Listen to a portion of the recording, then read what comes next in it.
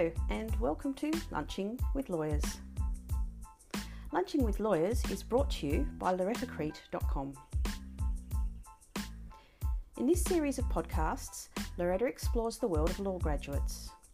She talks to lawyers, recent law graduates and budding lawyers seeking alternatives or exploring how to get the jobs that they want.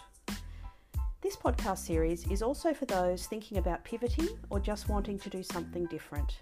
So join Loretta for discussions with lawyers and law graduates about their careers and the paths they took to get to where they are. Let's explore what success in their profession looks like to them.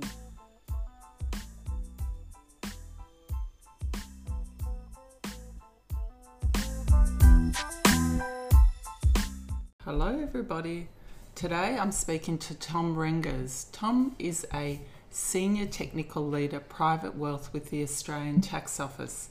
He is a Masters of Economics majoring in Professional Accountancy, a Bachelor of Laws, is a member of the Institute of Chartered Accountants and Tax Institute.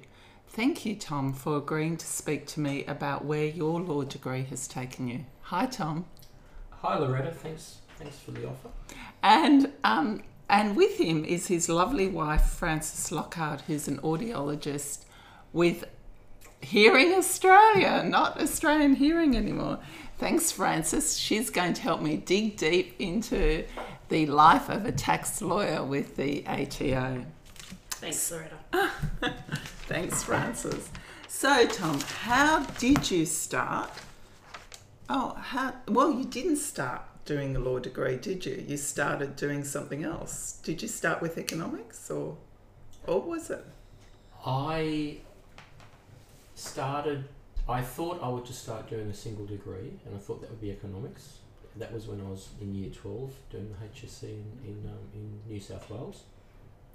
I didn't think I'd have the marks for law, but then I got my results back and I realised I would actually get into law, so I changed my preferences. So I did start law straight away, and I went to Macquarie Uni for that. And why Macquarie? I liked the philosophy of Macquarie University. It wasn't a black letter law school. It was actually a law school that focused more around the history and philosophy, more of a critical legal studies approach to law, which just sat with me a lot better about actually understanding law and actually why I wanted to do law. And why did you want to do law, Tom? I did not want to be a victim in life. So I largely did law for my own interest and for my own sense of being safe through life. I thought my accounting degree would be the one that my career would be. But I wanted to do law because I wanted to understand the way rights and obligations were enforced and the way rights and obligations could be used against you. So it was actually more of a personal interest at that time.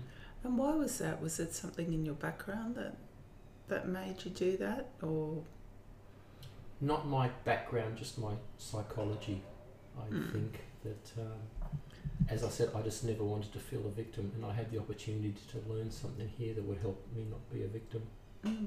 Is that because, having a German background myself, do you think that was because of your German background, that you wanted to know things or, be precise or have that knowledge, or do you think it was your background that might have influenced that thinking? I think the German background is probably knowing the history of Germany, and it was important for me for that to really understand law, the rule of law. And I knew I'd always be personally passionate about the rule of law, because I think that is the thing that can save society, and the thing that went wrong in Germany. So from that perspective, being German was always in my background around that. But in terms of my personal psychology, I just always felt no one can pull the wool over my eyes if I know what my rights are at law. I must admit, and was that it? Because the reason I asked is because I was very direct when I was about 13. I thought, this is what I want to do. I want to become a lawyer. So I always knew that that's what I wanted to do, and that's a very young age to make that decision. Was it the same sort of things from a young age, or did you come to that, in your teenage years, having that philosophy? I remember when I was 12, I started to learn and think about what I wanted to do after school and after being a child. Mm. And then I learnt there was a thing called university. And I thought that was an escape from my childhood. It was an escape from my parents. It was an escape from the life I had, and it was an escape into a future I wanted. Mm. So knowing there was a university, and then I started to look around career options and things I could study. Being a first generation migrant, I was very risk averse. I wanted something that would give me security and help me establish myself in the new country that I love. Mm. So I did focus primarily on university as being a career option, but I always wanted to mix it in with something that I thought I could be personally passionate about and personally care for. I'm gonna take you down that road a little bit more, because being a migrant, you know, having that sort of a migrant background, because you weren't born here in Australia, were you? So no, I came over very young though. Yeah. were you? So did you? Was your first language German, or?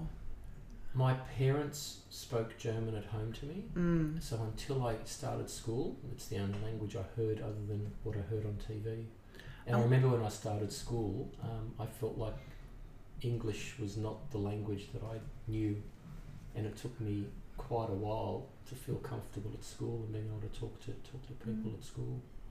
Do you think that made it more difficult one of the things that I've noticed with having a second language and learning another language first was that I have thought about this, that probably the way that I spoke and the way that I wrote was very much influenced by the grammar that I'd learnt, and the German grammar is very different to the English grammar. Did that affect you, do you think, with your schooling? And I don't think it was quite so much the rules of grammar, but I think it was having to consciously think about the words and consciously think about the ideas. You became very precise and aware of ideas. They weren't natural. You had to consciously think about what you were saying and consciously think about their meaning. I guess in that sense, it's always been part of. If you talk about that English as a second language, I think that's part of the psychology. You become very aware of what words mean, which interestingly goes back into the importance of words in law, which has been my career ever since. That's probably why you went there. But you did, I noticed, well, did you end up doing your, so in New South Wales, you had the choice of just doing a practical legal training course if you wanted to practice as a lawyer? Because by that stage, articles were no longer in existence, is that right? Not in New South Wales. You could go to the College of Law, and it was effectively a combined program. You could either go into, well, the divided profession in New South Wales was already different to even, I think it's residual up here. But at the time, I thought my career would be around accounting, and because of my personal position, I really wanted to focus on that. So I didn't feel the need to do the College of Law or the practical legal studies component. I needed to get on and actually start to earn a living, which goes back to, I think, the being the first generation migrant. And the rest of the law degree, like I said, was just there always in the background to help me be better at what I thought I'd be. When I started my career, I went straight to an accounting firm, and they were primarily interested in my accounting qualification, the professional accounting stream. The fact that I did law got me into their tax division. So my career did start in a tax division of an accounting firm, so I didn't need the practical legal studies. Are you able to tell me who you were working for at the time? At the time, it was one of the large international accounting firms called Arthur Anderson. Are they still around? They are not around. They got into some ethical problems, which eventually saw the firm demise. You weren't part of that, were you, Tom?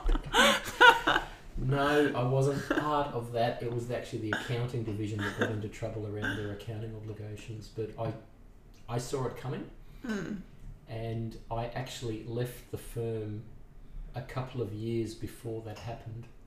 But it's interesting, I left the firm because of the ethical dilemmas which I felt I was placed under. So I'm very glad I made the choice to leave. Are you able to tell me some of those?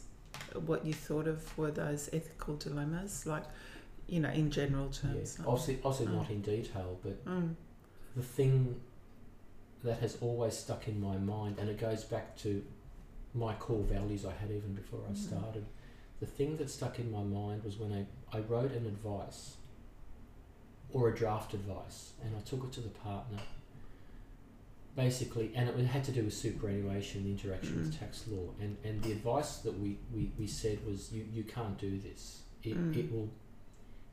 It's just in breach of the law. And the partner looked at it and said, thank you very much, you're probably right, but this is not the advice the client's paying for. Yeah. And I said, what do you mean? I said, this client will never be audited, they just need an advice in their back pocket. So pretty soon after that I knew I couldn't stay there. And I agree with you, but I still remember, because I have been good friends with Francis, as you know, since we went to school together. And I did remember you were not very happy because I think at Arthur Andersen you were still allowed to smoke in the building at the time. I remember you telling me about this was outrageous that people were still able to smoke at that time in the building. Do you remember that, Francis? Probably at the very start, but I mean that changed quite quickly. But again, it only changed because the law changed. I was actually more concerned about other issues I had around the values of the firm. I mean, smoking wasn't an issue specific to the firm. That was general, but it did concern me. How can you force me to be exposed to this when I'm working here? Unfortunately, the law finally caught up with that view. Now, what concerned me more about Arthur Andersen was a huge amount of sexism in the organisation. Those values that I talked about, that they regard professionalism to not involve any sense of public value, but to do the best by your client. It's that real 80s mindset, that whole Gordon Gekko mindset, that you are just there to optimise the wealth of your client. There was at that time no sense of public value and public responsibility in what you did. And when I went on and did my master's in accounting, I did a course there on ethics, which really focused on that idea. If you want to say you're a professional, and if you want to say that your credentials and your skill is professional, it comes with public responsibility and public values. And the profession at that time didn't have that, but I think it's got better. And I think the tax office has actually contributed a lot to creating that relationship where there is that expectation now. There's a partnership between the tax office and the tax professionals, which does focus on public value and public responsibility. Well, I mean, it would have been a very brave thing though to do as a young professional to make that decision, because at that time I remember Arthur Andersen was a big deal in accountancy circles, and to have a job there was a big deal. So to make that decision to actually leave because it didn't fit in with what you thought of ethically was, a pretty brave move, especially when you already had a partner at that stage. Yeah, and especially when I said what was motivating me at the time was anyway about financial responsibility and financial security. Yeah. Fortunately, I had an opportunity to move to one of the legal publishers at the time, and I took advantage of that. It was still at that time a backward step, but it was a great opportunity for me to move away from that culture into one where I thought I could actually be a lot more objective and let my values speak for themselves in providing commentary and working in a commentary service rather than working for the client's best interest. And I mean, how did you get that job at? Was it Thomas Reuters? Thomson Reuters is the firm. Now, back then it was actually Butterworth's. Yeah. Which your listeners will know through Halsbury's Laws of Australia and all the Butterworth services. They had the tax division at the time. They were one of the leading tax publishers.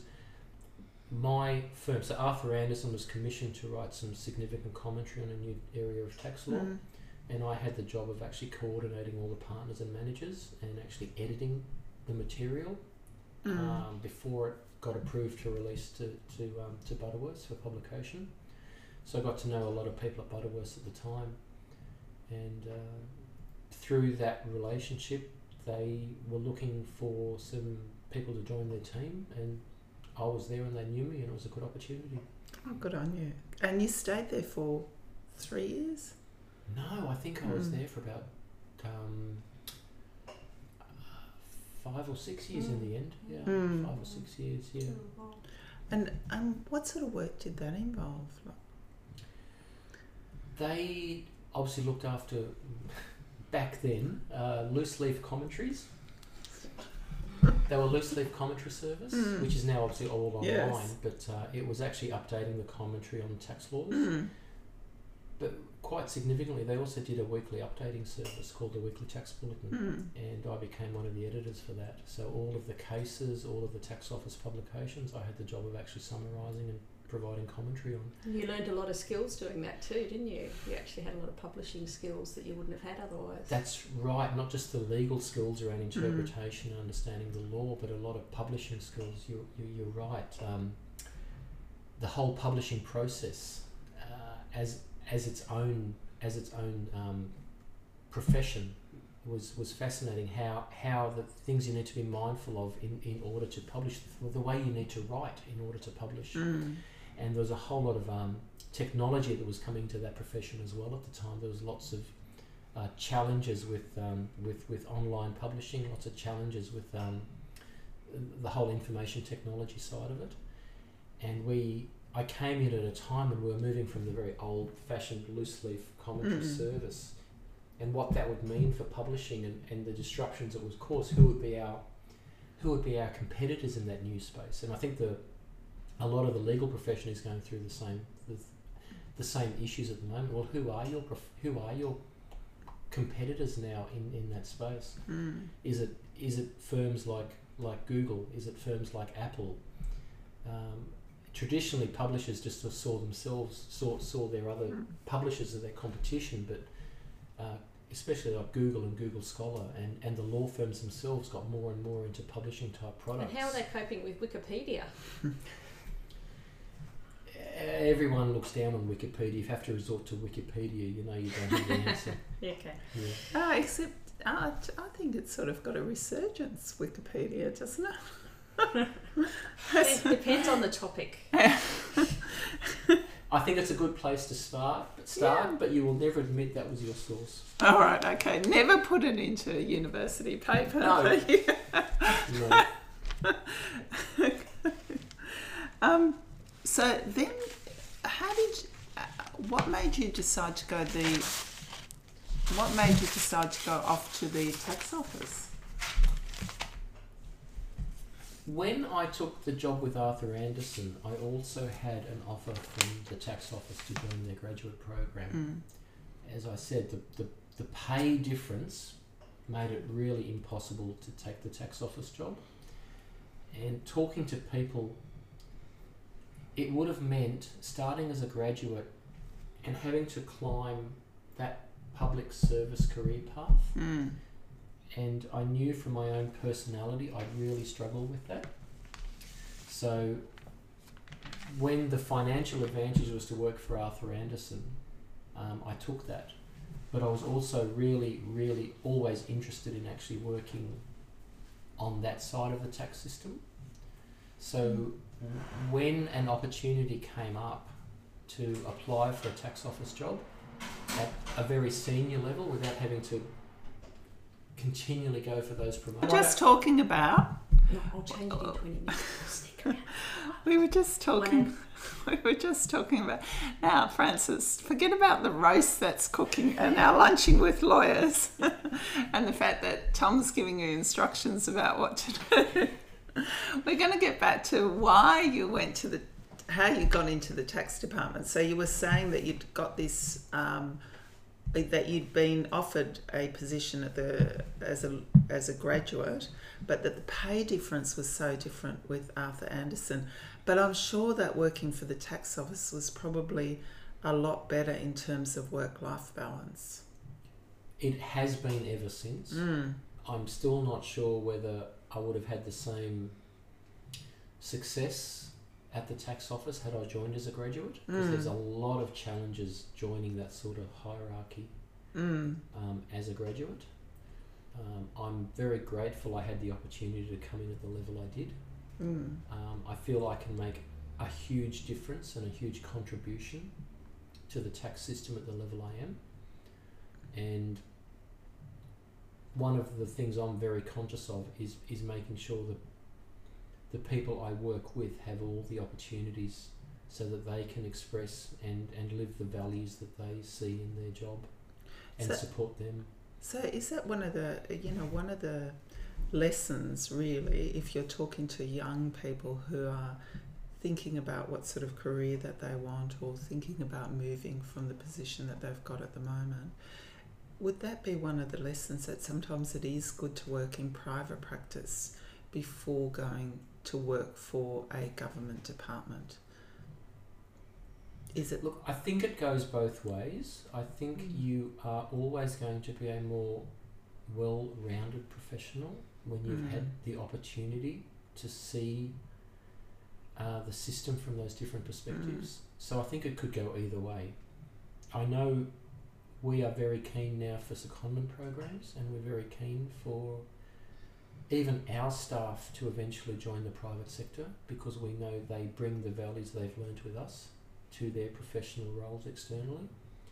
And we're equally very open to bringing people in from the private sector, because they bring that client perspective and they can help make sure that we understand what we are administering from that practical perspective as well. So if you're going to step back and say how important it is that we all work together in partnership, I think it is really good to make sure that you can bring all of those perspectives together. I was actually going to take you back because just before, when Francis fixed the roast and you were having a discussion about dinner, lunch, which is very important for us, we were talking a little bit about Arthur Andersen and the work-life balance and what it was like to work in a firm really in the 80s and 90s, and what they thought about the gender roles really. And I just wanted to talk to you a little bit about what sort of hours you were doing and what's the expectations were on you in that role. I think the expectations always were that you would not be one of the first to leave, that you would stay back to finish something just because you were given the work that day. Also, the expectations were just to be seen to be making that commitment to the firm, even if there was no real value add. It was all just about playing the game and being seen. And that would have been very difficult if you were, like we were saying before, you met Francis when you were very young and you were wanting to have a family, and that sort of a commitment would have been very difficult then to put that energy into a family life. It was, and I always thought I made a very valuable contribution to the firm, and I was prepared to do that, but I wasn't prepared firstly to sell my soul to do that, but also to end up with no what we call now work-life balance. There's no way I wanted that to be my life. I wanted to be able to contribute, but be able to contribute in a way that still kept my humanity. When I realised I was in a situation where not only was that not valued, but I was actually being asked to do things I thought were unethical, well, that just set it in motion. That wasn't the place for me. But I stayed there to finish off my professional qualifications. I stayed there to build the skills I needed for the rest of my career. But it's very difficult to get ahead in an organisation where you are really at odds. Your own core values are at odds with the core values of the organisation. That's one thing I've learned. And do you think, one of the things that working for a government department, I think sometimes they do really spend quite a bit of time on working out what their core values are and relating it to staff, and that people generally work there with the same core values.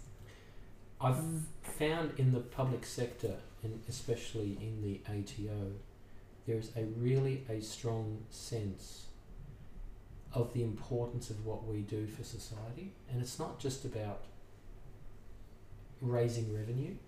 We really see it in terms of the tax system enables government to provide all of the services that we expect government to provide.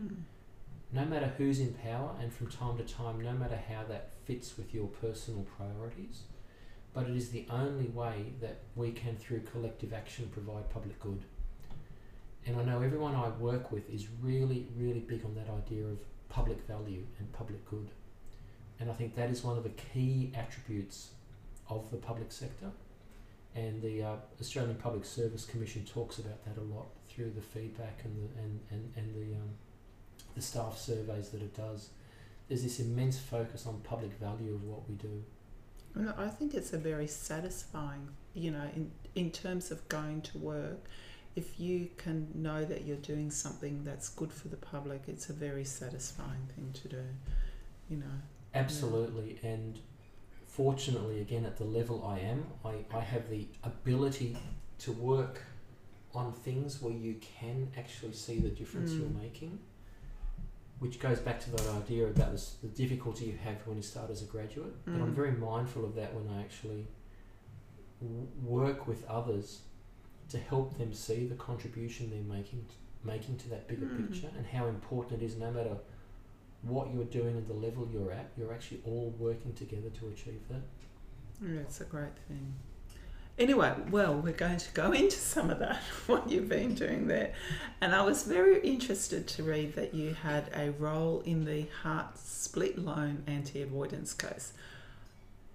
But I want to know what that was about. I think I remember reading something about it, but I'm not entirely. So maybe, Tom, you could explain what that case was about. And when was that case decided? Oh, I don't know the year anymore. It was the early 2000s, I believe. I could be wrong.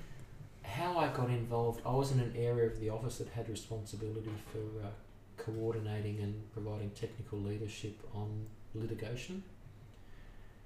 I picked up that case halfway through after a colleague moved on to another area. We had one at first instance, so a single judge federal court, and it had gone on to full federal court appeal when I had to pick up the case. We lost at full federal court, and then it went on to the High Court. And what the case was about was a lot of tax planning around making tax deductions for interest, effectively what should everybody would regard as their private interest on their personal home, but finding a way to make it tax deductible. And it goes back to the whole model and priority that we have around investment properties and negative gearing and all of that. And the finance sector cottoned onto that, and they're always looking for ways to arbitrage the tax system and for ways to turn non-deductible interest into deductible interest, because the money is just phenomenal. If they can come up with a product they can sell to thousands of people, it's worth their while in fees, and it also makes a significant difference to people's personal tax liabilities, but it also makes a significant difference to the amount of revenue that the government raises. So there's a lot at stake. These arrangements on their face make sense. They follow all of the law, and we looked at all of that and we found all of different ways to deal with it. But at the end of the day, these arrangements had the purpose of minimising tax. So in the end, we were able to persuade the High Court, and actually by a 5-0 majority, wow, that this was a tax avoidance arrangement that just did not work. So was it basically you said that this loan on your house really was in relation to something else, or how did it work? It's called the split loans, because you're actually effectively taking out a loan on your investment property and a loan on your home, but you're actually skewing everything towards the investment property. So you're paying off your home very quickly, while the loan on your investment property is not being paid off. And in some cases, that loan is actually going up. So it's about manipulating. It's arbitrage between those two loans. And what we worked out with our senior counsel and with Australian Government Solicitor, how to actually prove that there was actually no benefit whatsoever in this other than the tax benefit. So we spent a lot of time working out how to present that to the High Court. Again, I learnt a lot through that process working with our senior and junior counsel. I remember being pulled up at one time when one of the counsel told me I'm being tendentious. What does tendentious mean? It says I was arguing for the point that I wanted to prove, or I was assuming that my conclusion was correct through the argument. So that point has stuck with me ever since, that you really can't do that when you're trying to present something to the High Court. And it's stuck with me also ever since in terms of the way that I try to work out the legal advice. Well, it means that you... And I agree with you in some ways. Sometimes when you're too passionate too, it doesn't... You're not persuasive. Yeah. Because you're so, like you said, you're so wedded to a particular idea that you can't see all the arguments that might be against that idea. And often, when you do see people present as too passionate, you tend not to listen to them. But if people are very measured and quiet, or more measured in their delivery, people tend to listen. I think it is a good lesson. It's probably something that I've learnt in the past few years myself. And I've learnt that a lot too, that no matter what you personally feel, you bring yourself as a professional to these issues. And you need to actually be able to keep those things separate. I don't think you'll win an argument with passion, and this is what counsel told me. But as I said, because of that learning and working with counsel and working with our own people, we were quite stunned that we had a 5-0 victory in the High Court. I think a lot of the tax profession thought it was a 50-50, and they thought if we win, we'd win in a 3-2 majority. It was very interesting the day that we did pick up the judgment from the registry office. We looked at the copy and we went through each of the judgments. 1-0, 2-0, 3-0, 4-0, 5-0. And we had to really contain our enthusiasm because the other party were picking up their copy as well. So we very quietly went to the lifts, pressed the ground floor button, waited till we were at least five floors down, and then we just yelled in excitement. But we immediately knew, we were worried that it was such a strong victory that it might actually put at risk our powers. That if we won that case so strongly, it could mean that our powers were too big. So immediately we had to start thinking about how to sort of tone down this, that this wasn't showing that we had immense powers to overturn any commercial arrangement. We had to really show that it was very unique to this situation. So we're very mindful not to gloat, and we're very mindful to make sure that we explained that this was the right outcome on those facts, and not that we had powers that would be taken away from us. Oh, well, what a great decision. But I'm sure you had a drink afterwards. Yeah, he would have. Yeah. He's German. Come on. Of course. I think only after we wrote all those media releases. Yeah. So, if you were thinking of going to be a lawyer in the tax industry, or even at the ATO, like there are some other stuff that the ATO does, like general compliance work, or that lawyers could be interested. So I'm really interested in, if you were thinking about the sort of work that you could do at the ATO, what are the sort of roles that you can do there? With a legal background? Yeah, with a legal background, of course, yeah.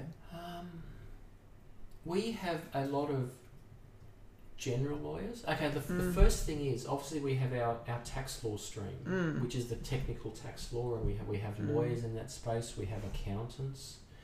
We also have a lot of valuation staff, because a lot of the Tax Act is now around valuations. So we have a lot of people with the economic qualifications around that.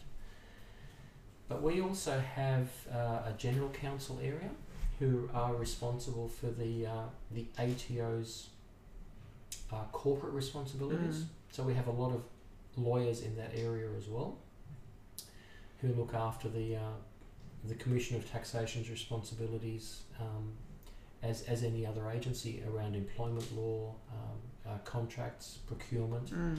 So there's a lot of legal work in that space. There's obviously a lot of legal work for tax qualified people. I think there's also a lot of opportunity for people who have the legal qualifications but don't actually want to pursue, directly a legal career. And I think, like you said, the people who work in compliance, which we call our engagement area, and we call it engagement because it's meant to be less adversarial. It's actually just where we feel there's a responsibility for us to check and work with you in managing your own compliance rather than us coming in and saying you've done something wrong. We have a lot of programs around that, and they don't necessarily rely on you having your formal legal qualifications, but having a really good understanding of law, and not just tax law, but like I said, why I was interested in the law to begin with, a really good understanding around commercial law, family law, comes up an awful lot especially in the private wealth business line I am. A lot of tax issues come up when there's family breakdown. They come up when there's inheritance and succession issues. So having a good understanding of the way we as a society have organised ourselves around law and all those domains of law make you a much better professional. Yeah, I think it's a really good thing if you can branch out into those other areas or do other things. Like litigation isn't for everybody, or that adversarial sort of work. It's not the sort of thing that you do. Do you also have a big role in what we would call, I suppose that's more in your general compliance work, but more in community legal education work around, or is that done by lawyers, or is... We have a tax help program where we have a lot of people both within the office and also a lot of other volunteers who come and work with us to help the community meet their tax obligations. So volunteers with it, that come into the tax office to be educated, or that are working with the tax office? Volunteers who actually learn what they need to know to help disadvantaged, marginalised members of the community to meet their tax obligations. Oh wow! Yeah. I didn't know about that. It's pretty interesting. And do you then have lawyers in your policy area? Do you have a policy area? We have what we call a new measures area, and they look after policy. Policy is largely owned by Treasury, so the Department of Treasury, but they consult and we consult with them around implementation of policy. We advocate and champion for law change, especially where we think the outcomes are unfair or where they're at odds with community expectations. So we have a role around that. And we work with Treasury in championing those sorts of law changes. We also identify when Treasury has ideas, how administrable they are, how much they would cost to administer. So yes, we have a lot of legally qualified people who work in that space as well. And what, if you had to think about some practical advice about people who wanted to have a career in tax, which strange, Tom, that anyone would be so passionate about it. I think there are still 16,000 of us who are passionate about tax, and there's a lot more accountants out there as well. But anyway, if you had some advice to give somebody who really wanted to pursue that career, if you had a practical piece of advice, what would you give them? I think when you're at that point choosing the career that you want, have a rough idea about where you want to be in 5 years and 10 years' time. have a rough idea about what your core values are. It doesn't mean you have to from day one be perfectly aligned to them. If you have the good luck of being able to from the very start, I think that's great. But really importantly too is if you have that longer term vision where your career wants to be, take those as stepping stones to get there. So if you need to start in the private sector or you need to do something else to get there, get those skills and qualifications and experience. But if you know where you want to be, start thinking about everything that you do that's going to help you get there. Oh, good. And Tom, if I had to ask you, what do you think were some of the opportunities that were given to you over your career?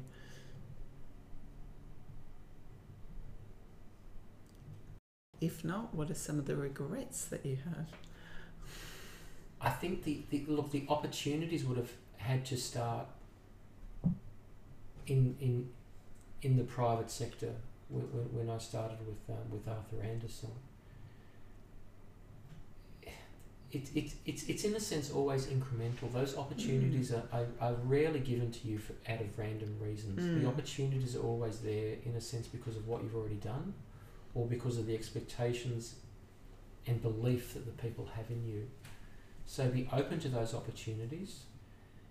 Make people aware of what you can and can't, of what you can do, and make people aware of what you'd like to do. And then those opportunities are more likely to come to you. I had the opportunity at Arthur Andersen to work in the tax division because I had the law degree. Yeah. I wasn't stuck in the audit section or in the insolvency section. Those opportunities then allowed me to use my law degree more than the other areas. When I did that, I had the opportunity, as I said, to work for Butterworths. That experience and the people I got to know through that process also gave me the opportunity to work for the tax office.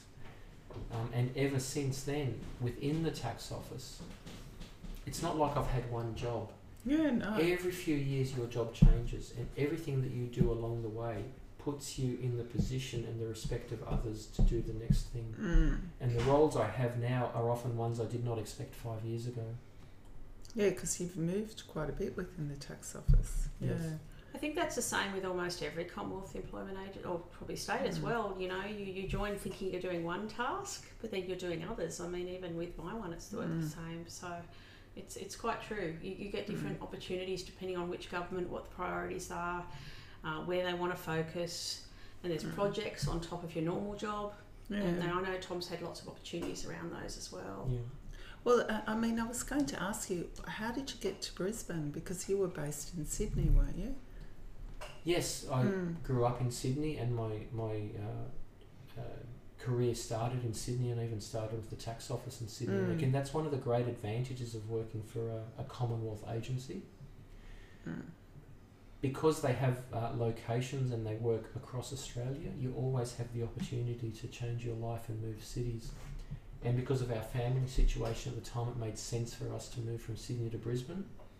And both of us, working for Commonwealth organisations, were able to actually very simply, once we asked, is this possible? You'll find most people want to work with you for that. And we were both able to change where we worked. I know a lot of people in the private sector are very tied to their one employer. But we had the good fortune of being able to make that change for family reasons because we worked in the public sector. Took a few phone calls, really. That was kind of it. And if you're a well-respected employee, that was all it took. Well, that was good. So it only took you a few months, didn't it, before you 5 were up months. here? Yeah. 5 months from when you thought about it to being up here. Yeah. That's pretty quick. Yeah, and I think it's part of that idea that you make your own luck. I mean, you make choices, and often the choices you make, you don't think you're going to actually use. But then when this came up that we really wanted to move cities, this was one of the advantages from the roles that we had. So we both probably gave up a degree of additional salary and remuneration. But in terms of that work-life balance, it wasn't just about the immediate work-life balance, but it does set you up for choices and opportunities. other than just a bigger salary. So that's one of the advantages really of one, like you said, working for a Commonwealth agency that's national, that you can move around, and with other, even though, it doesn't limit. When you've done something in tax, you can always go back to accountancy. You could work anywhere in Australia. Absolutely. If you wanted to. Yeah. I think you had teams in Perth and in Victoria and Tasmania at different points. At the moment, I'm working with people all around the country. We have virtual teams. I spend some of my time with our local teams because for some issues it's really good for that face-to-face engagement.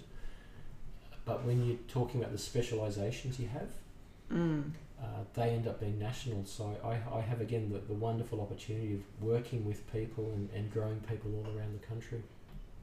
It's fantastic. Now, what do you do in your spare time, Tom?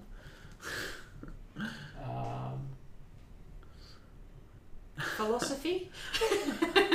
I do enjoy reading a lot about politics and philosophy and sociology. I like other things too, like bushwalking and just taking time out like that.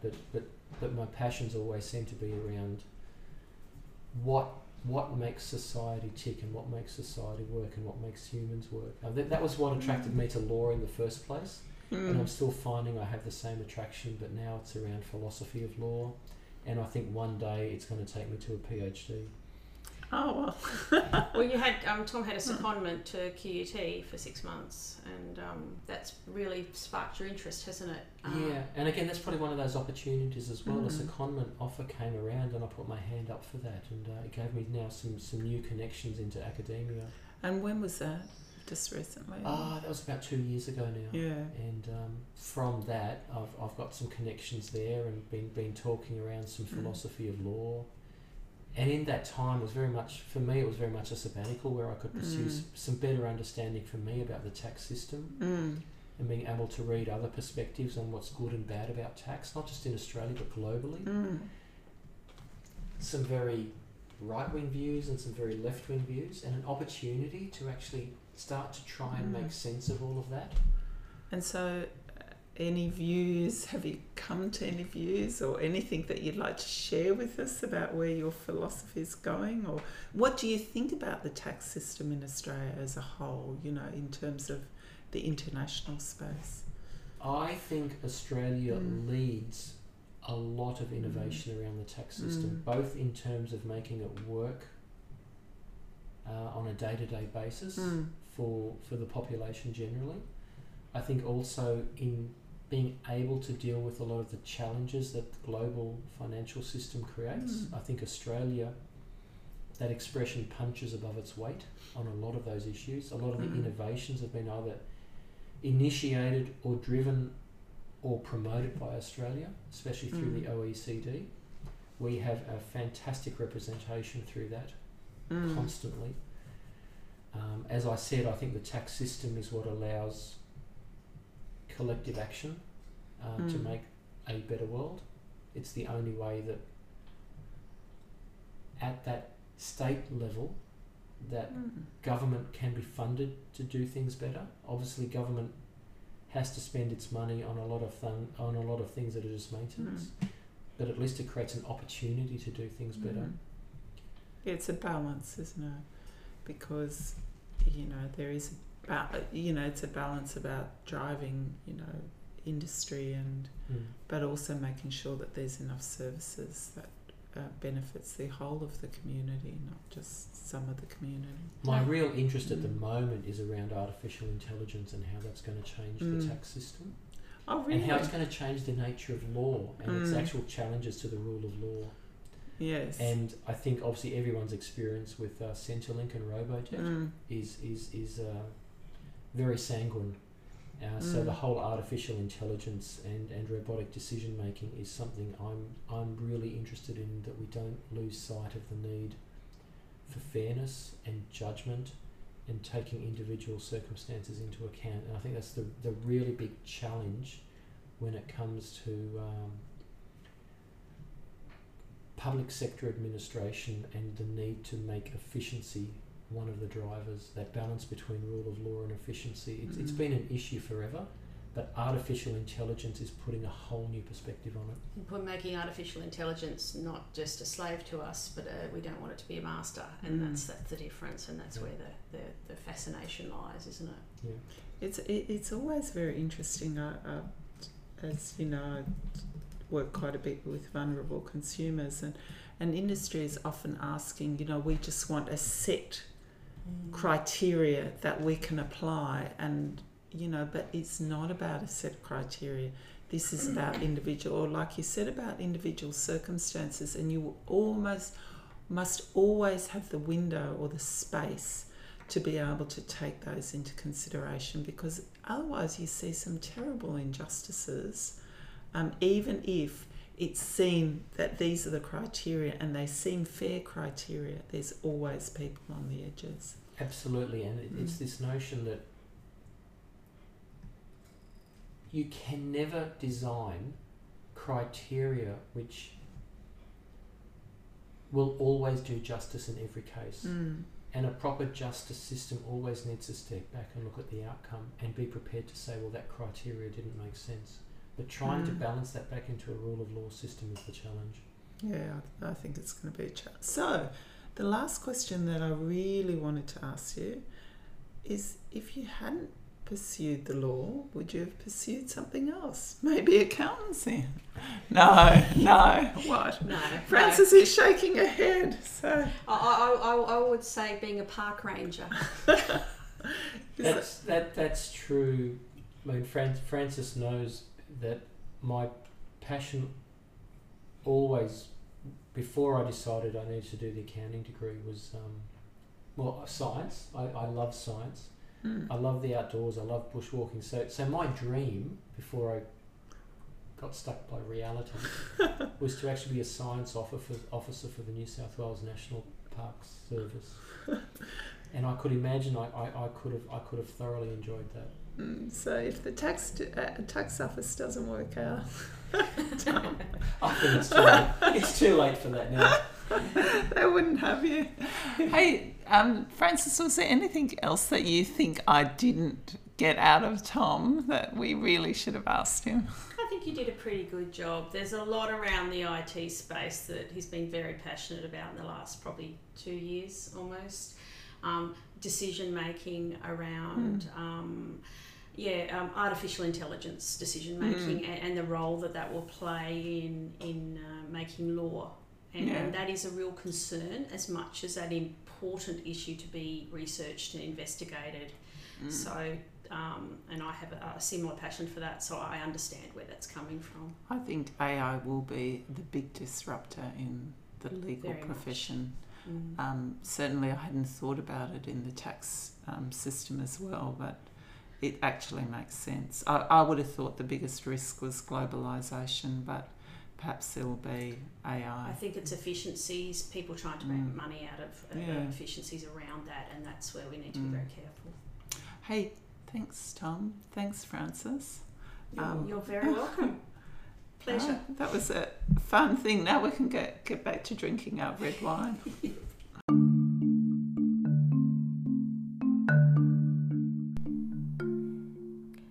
Thank you for joining us on Lunching with Lawyers. If you enjoyed this episode or have questions or comments for our guests, head to the show notes for this episode and click on the contact links below. If you have suggestions, ideas or questions, or would even like to be part of this series, head to the Contact Us page on our website, www.lorettacrete.com.